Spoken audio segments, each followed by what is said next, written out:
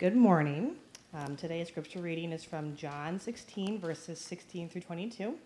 If you have a Bible or device, I'd encourage you to get there. And while you're getting there, I'm Megan Stevens. I'm married to Josh. We have Naomi and Zoe. We've been coming here for about a year and a half and have been covenant members for about 6 months. Let's hear God's word. A little while, and you will see me no longer. And again a little while, and you will see me. So some of his disciples said to one another, "What is this that he says to us? A little while, and you will not see me, and again a little while, and you will see me. And because I am going to the Father." So they were saying, "What does he mean by a little while? We do not know what he is talking about." Jesus knew that they wanted to ask him, so he said to them, "Is this what you are asking yourselves? What I meant by saying a little while, and you will not see me, and again a little while, and you will see me? Truly, truly, I say to you, you will weep and lament, but the world will rejoice. You will be sorrowful, but your sorrow will turn into joy. When a woman is giving birth, she has sorrow because her hour has come. But when she has delivered the baby, she no longer remembers the anguish for joy that a human being has been born into the world. So also you have sorrow now, but I will see you again, and your hearts will rejoice, and no one will take away that joy from you. In that day, you will ask nothing of me." This is the word of the Lord. Thanks be to God. Thanks, Megan.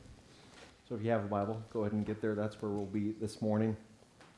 Good morning, church. Merry Christmas. We're in week 3 of our Advent series. Advent is a season of expectant waiting and preparation. And as a church, we both celebrate that he has come and that he is coming again. So at this point in human history, we are not an expectant waiting for his birth, but we are an expectant waiting for his return. And in this waiting, in this life, there is sorrow. One of my favorite singers is Matt Carney. Does that name ring a bell with anybody? All right, good, a handful of you. But one of my favorite singers is Matt, and he has a song years ago called "Closer to Love," a song talking about walking through sorrow in light of the love of the Lord. And the opening verse says this: "She got the call today, one out of the gray. And when the smoke cleared, it took her breath away. She said she didn't believe it could happen to me. I guess we're all one phone call from our knees." Some of you can very much relate to that. Experiencing a phone call, some sort of message that brought you to your knees. Whether we can personally relate to that or not, what all of us know is that this life is often marked by sorrow and grief. And sometimes the Christmas season seems to put a spotlight upon the grief in our hearts. One truth that we celebrate and remember in the Advent season is that of joy. That in the coming of Christ, we see the coming of joy. In Luke's gospel account, we read that when the angel of the Lord announced the birth of Jesus to the shepherds, he announced it in this way: "Don't be afraid, for look, I proclaim to you good news of great joy that will be for all the people. Today in the city of David, a Savior was born for you, who is the Messiah, the Lord."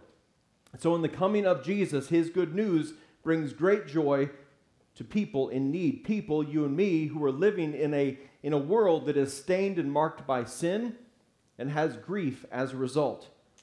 So in the coming of Jesus, we celebrate the coming of joy. Today, I want us to look at the words of Jesus in John 16, where he's talking to his disciples about sorrow and joy. And he doesn't dismiss their sorrow by implying that they won't walk through grief, nor does he ignore the fact that joy is the final chapter of the story. He says to them in verse 20, in the CSB translation, "You will become sorrowful, but your sorrow will turn to joy." So as we are gathered this morning, there is a mixture of both sorrow and joy in our hearts and lives. Romans 12:15 instructs us that life in the family of God has both. It says, "Rejoice with those who rejoice and weep with those who weep." So we don't ignore one or the other.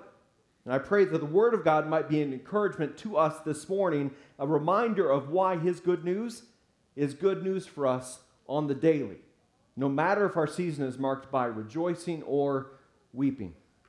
John 16 is part of the farewell discourse of Jesus, where he is instructing his disciples in a variety of subjects in the upper room prior to his betrayal, the arrest, subsequent crucifixion.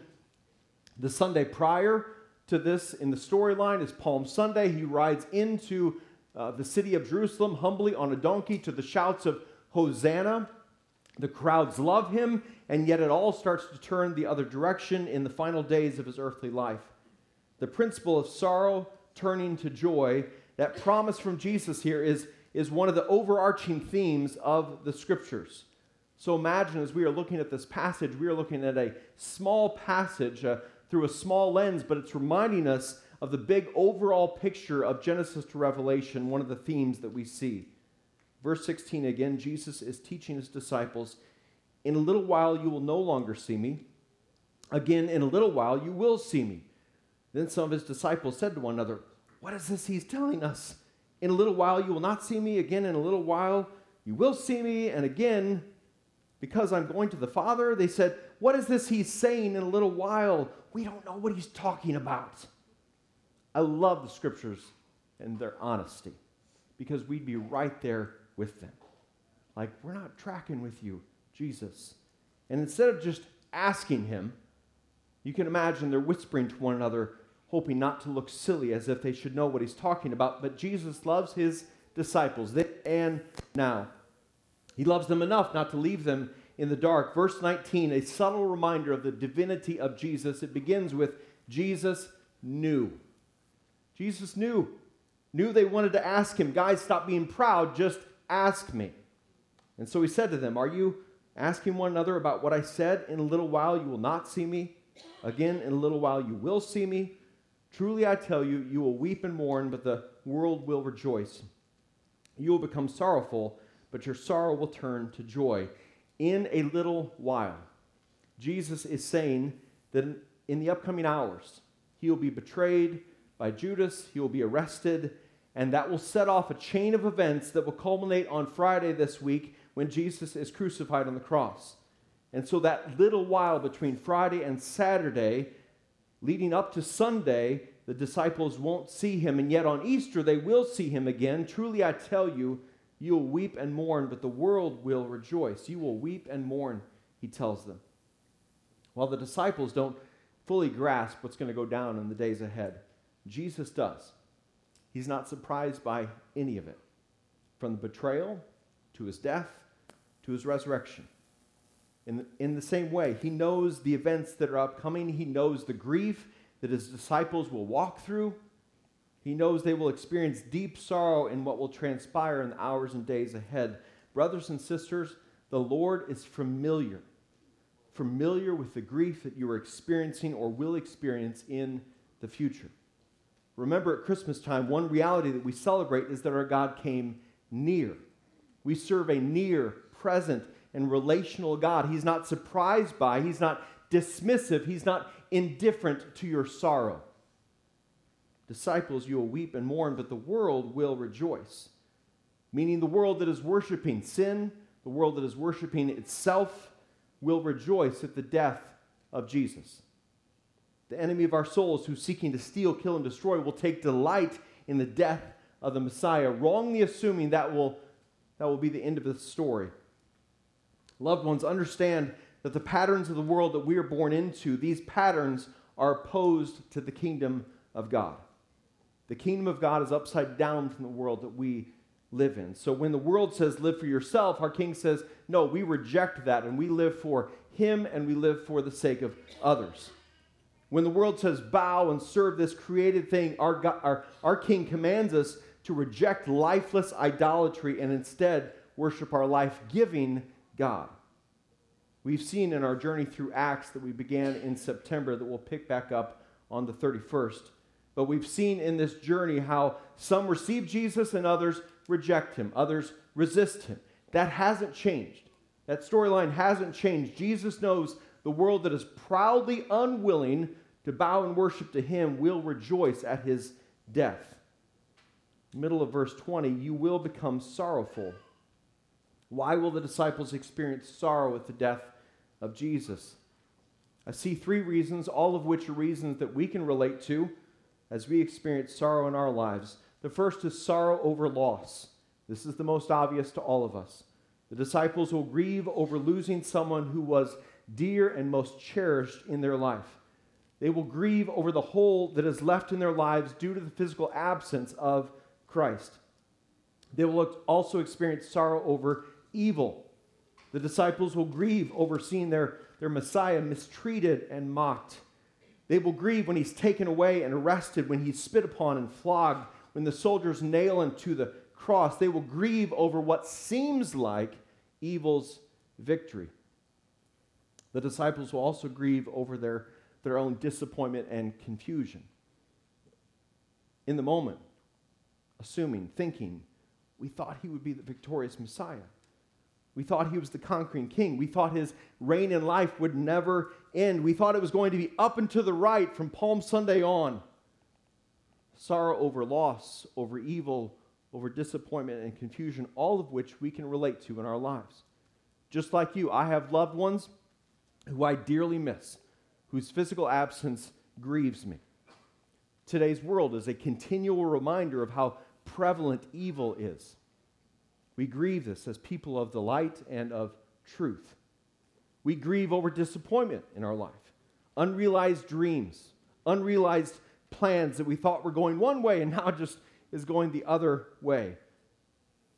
Brothers and sisters, there are two specific lies that we are prone to believe as it relates to sorrow. The first lie is that we won't experience sorrow if we do what is right. So this is prosperity gospel thinking. If you just have enough faith, if you just pray hard enough, if you do X, Y, Z, then you'll be healthy, wealthy, you will avoid trouble. And such thinking is far more prevalent in our minds than we might realize. When we turn our relationship with the Lord into a contract and say, Lord, I'm doing all these things for you. I'm just really trying to keep the law so good. And then suffering or sorrow hits our lives, and we think, come on, Lord, I thought we had a deal. I thought if I did this, then you'd keep me out of trouble. That's false gospel prosperity thinking. By God's grace, we're not in a contract. For if we were, we'd be the ones breaking it constantly. Rather, we are in a covenant with the Lord, kept in Him by His grace alone. And our Lord promises that while this world does have trouble, He has overcome it. The disciples in this story, they're walking in obedience to the Lord Jesus. They are doing what is right in the eyes of the Lord. And yet they still experience sorrow, as do the people of the Lord ever since. The second lie that we believe oftentimes is that we should not grieve as Christ-following people. That to grieve or to shed tears is a mark of spiritual immaturity or weakness, or that to admit grief or sadness, it means we don't have hope. It's nonsense, my friends. That's nonsense. Paul says in 1 Corinthians 15 that death has a sting. He's writing in the midst of giving resurrection and gospel hope to the people of the church, but he's not implying in this life or in this fallen world that death doesn't have a sting. It does. And we've all experienced that with loved ones. Yes, as believers in Christ, our grief is different than the world's. We grieve with hope, and yet we still weep. We still grieve. Here in John 16, Jesus is saying, disciples, you will become sorrowful. And then he gives this promise, but your sorrow will turn to joy. Sorrow turning to joy would be through the suffering of the cross. Not around it, but through it. The deepest of sorrow that they'll experience on Friday and Saturday will turn to the greatest of joys on Easter morning. Charles Spurgeon said this, it's most remarkable and instructive that the apostles do not appear in their sermons or epistles to have spoken of the death of our Lord with any kind of regret. The Gospels mention their distress during the actual occurrence of the crucifixion, but after the resurrection, and especially after Pentecost, we hear of no such grief. Their sorrow turns to joy. We see that in their writings. Then Jesus moves to this illustration to emphasize what he's saying. Verse 21, when a woman is in labor, she has pain because her time has come.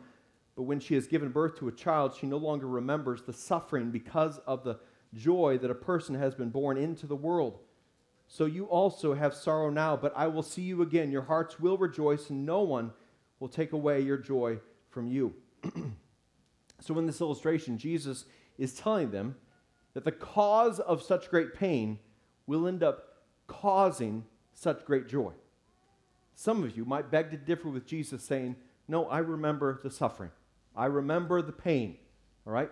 But you can also relate to Jesus saying, the sorrow of the labor turned to the joy of new life that you held in your hands.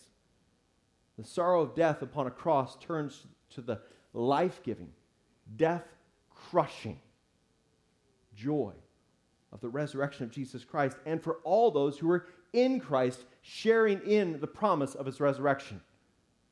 For Jesus says to them, I will see you again, your hearts will rejoice, and no one will take away your joy from you. Joy in Christ that is anchored to him and his resurrection is permanent for the Christian. It can't be snatched away by the enemy or even our earthly death, for death is gain for the Christ follower. It can't be taken away when circumstances shift, or as the song It Is Well writes, that when sorrows of sea billows roll, it can't be taken away when those sea billows roll. What are you anchoring your joy to, my friends? What are you anchoring your joy to? In preparing for today, I read this quote from a Scottish preacher, and it resonated with me, this illustration. He said, we all tend to hang heavy weights on the thinnest wires. We hang the heavy weight of happiness or joy on fragile things that easily and quickly can be taken from us. Things like health, friends, children, jobs, homes, or possessions. These are all good blessings from the Lord, but they are inadequate as a foundation for lasting joy because they're so uncertain and not permanent. They're the thinnest of wires to look to when we experience sorrow and grief. But joy in Christ is certain. It's permanent. It's a steady anchor when the sea billows roll. Jesus says to his disciples prior to the cross, prior to the resurrection, I will see you again, your hearts will rejoice, and no one will take away your joy from you. He says to us who are living after his resurrection, after the ascension, and before his second advent, he says, I will see you again. Your hearts will rejoice, and no one will take away your joy from you. And while we wait for his bodily return in victory, he is with us now. Our triune God is present, he's near, he's dwelling in his people, and we have living hope as a result. Peter writes this in 1 Peter chapter 1, starting in verse 3. Blessed be the God and Father of our Lord Jesus Christ. Because of his great mercy, he has given us new birth into a living hope through the resurrection of Jesus Christ from the dead, and into an inheritance that is imperishable, undefiled, and unfading, kept in heaven for you. You are being guarded by God's power through faith for salvation that is ready to be revealed in the last time. You rejoice in this, even though now for a short time, if necessary, you suffer grief in various trials, so that the proven character of your faith, more valuable than gold, which though perishable is refined by fire, so the proven character of your faith may result in praise, glory, and honor at the revelation of Jesus Christ. Though you've not seen him, you love him. Though not seeing him, you believe in him, and you rejoice with inexpressible and glorious joy because you're receiving the goal of your faith, the salvation of your souls. Jesus says your sorrow will turn to joy. At one time in God's creation, there was no sorrow, only abundant, unashamed, lavish, unhindered joy. Genesis 1 and 2 tell the story of God's good and harmonious creation. But then Genesis 3 describes how through the rebellion of God's created people, sin enters the world and sorrow does as well. Grief now over loss, grief over evil, grief over disappointment and confusion. As a result, since Genesis 3, our world has a mixture of both joy and sorrow. Pastor Barnabas Piper wrote this in his book, Hoping for Happiness. We tend to think of being happy or sad, he writes. But Scripture depicts a sort of happiness in the midst of sadness. In this life, we will have trouble. But in this life, we will have happiness and joy. This doesn't mean being an emotional yo-yo, even though it will sometimes feel that way. But rather, he writes, experiencing two things at once. one being the damage caused by sin, the other being the happiness or joy given by grace through God. We live in a world damaged by sin, and for those of us who have put our faith and trust in Christ, we have this anchored joy in the Lord in all times, both rejoicing and weeping. And sometimes, as Psalm 30, verse 5 writes, weeping may stay overnight, but there is joy in the morning. Sometimes the little while that Jesus speaks of there in John 16 is overnight.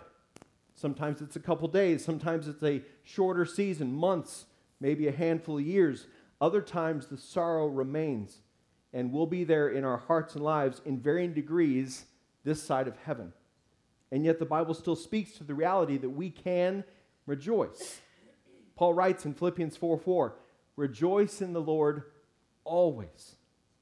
He's writing such Spirit-inspired words while under house arrest. Or 2 Corinthians 6:10, Paul says that in the midst of grieving, he is always rejoicing. So he's not dismissing the reality of sorrow in his life, and at the same time, he's not dismissing the good news of Jesus that promises to us that in the end, our sorrow will turn to joy. He can rejoice in all circumstances and seasons. And why can he do that? Why can he rejoice in the Lord always? Because of Jesus' promise here in John 16, spoken prior to the cross and resurrection, promising that even death, even burial in a tomb, will not hold him. That while there is deep sorrow on a Friday, there will be joy on Easter morning. And what the Lord Jesus says he will do, he does. And so when Jesus promises that he's returning again, that he's preparing a place in heaven for his people, that he will never leave nor forsake his people, that he will be with us to the very end of this age, his promises are yes and amen. Yes and amen. Over and over. Our triune God is a covenant-keeping God to 1,000 generations, faithful over and over and over. Your sorrow will turn to joy. That's the gospel story. The sorrow over loss, evil, and disappointment that enter the world in Genesis 3 is overcome through Jesus, the man of sorrows, who was acquainted with our grief, who was prophesied of in the Old Testament, who then came in the flesh in the New Testament, conceived by the Spirit, born of a virgin. Hebrews 5:7 says, during his earthly life, he offered prayers and appeals with loud cries and tears to the one who was able to save him from death, and he was heard because of his reverence. His sorrow for our joy, his death for our life, the cause of great pain, the greatest injustice in the history of humanity, the cross of Christ, would end up being the greatest cause of joy, the greatest triumph in the world on the third day. Sorrow was not the end of the story for Jesus Christ, and it won't be for those who are in him either. Hebrews 12:1-2 says, therefore, since we also have such a large cloud of witnesses surrounding us, let us lay aside every hindrance and the sin that so easily ensnares us. Let us run with endurance the race that lies before us, keeping our eyes on Jesus, the pioneer and perfecter of our faith. For the joy that lay before him, he endured the cross, despising the shame, and sat down at the right hand of the throne of God. And by doing so, he promises that our sorrow turns to joy in the end. As we keep our eyes on our risen, reigning, ruling Jesus in this life, we can rejoice always. And we can rejoice as we grieve, as we live with hope and joy in the midst of seasons of sorrow. For one sweet day, while weeping may be for the night, there is joy in the eternal morning. A heavenly morning with all its brightness and beauty is coming, brothers and sisters. John writes in Revelation 21, then I saw a new heaven and a new earth, for the first heaven and the first earth had passed away, and the sea was no more. I also saw the holy city, the new Jerusalem, coming down out of heaven from God, prepared like a bride adorned for her husband. Then I heard a loud voice from the throne, look, God's dwelling is with humanity, and he will live with them. They will be his peoples, and God himself will be with them and will be their God. He will wipe away every tear from their eyes. Death will be no more. Grief, crying, and pain will be no more, because the previous things have passed away. There was no grief in Genesis 1 and 2. And where this grand story is headed, loved ones, death will be no more.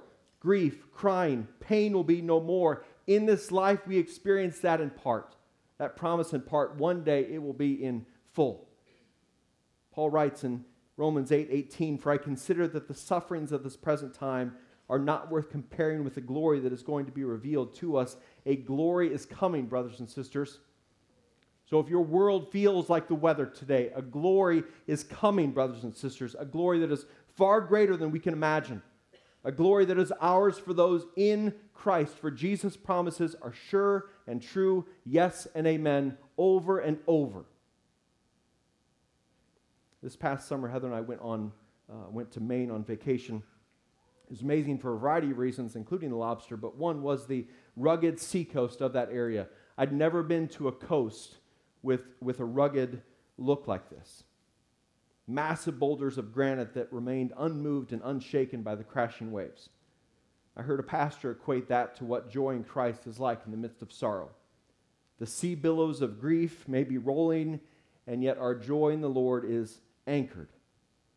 Not to our fickleness, not to things that shift like sand, but to the cornerstone of Jesus Christ. It doesn't ignore the waves that are crashing, nor does it ignore the reality that the granite isn't moving. And joy is ours. As we fix our eyes on Jesus, may we do so together. As fellow living stones, connected, anchored to Christ, our cornerstone. As we weep, may we do so together. Listen to the practical and gospel encouragement from 2 Corinthians 1. "Blessed be the God and Father of our Lord Jesus Christ, the Father of all mercies and the God of all comfort.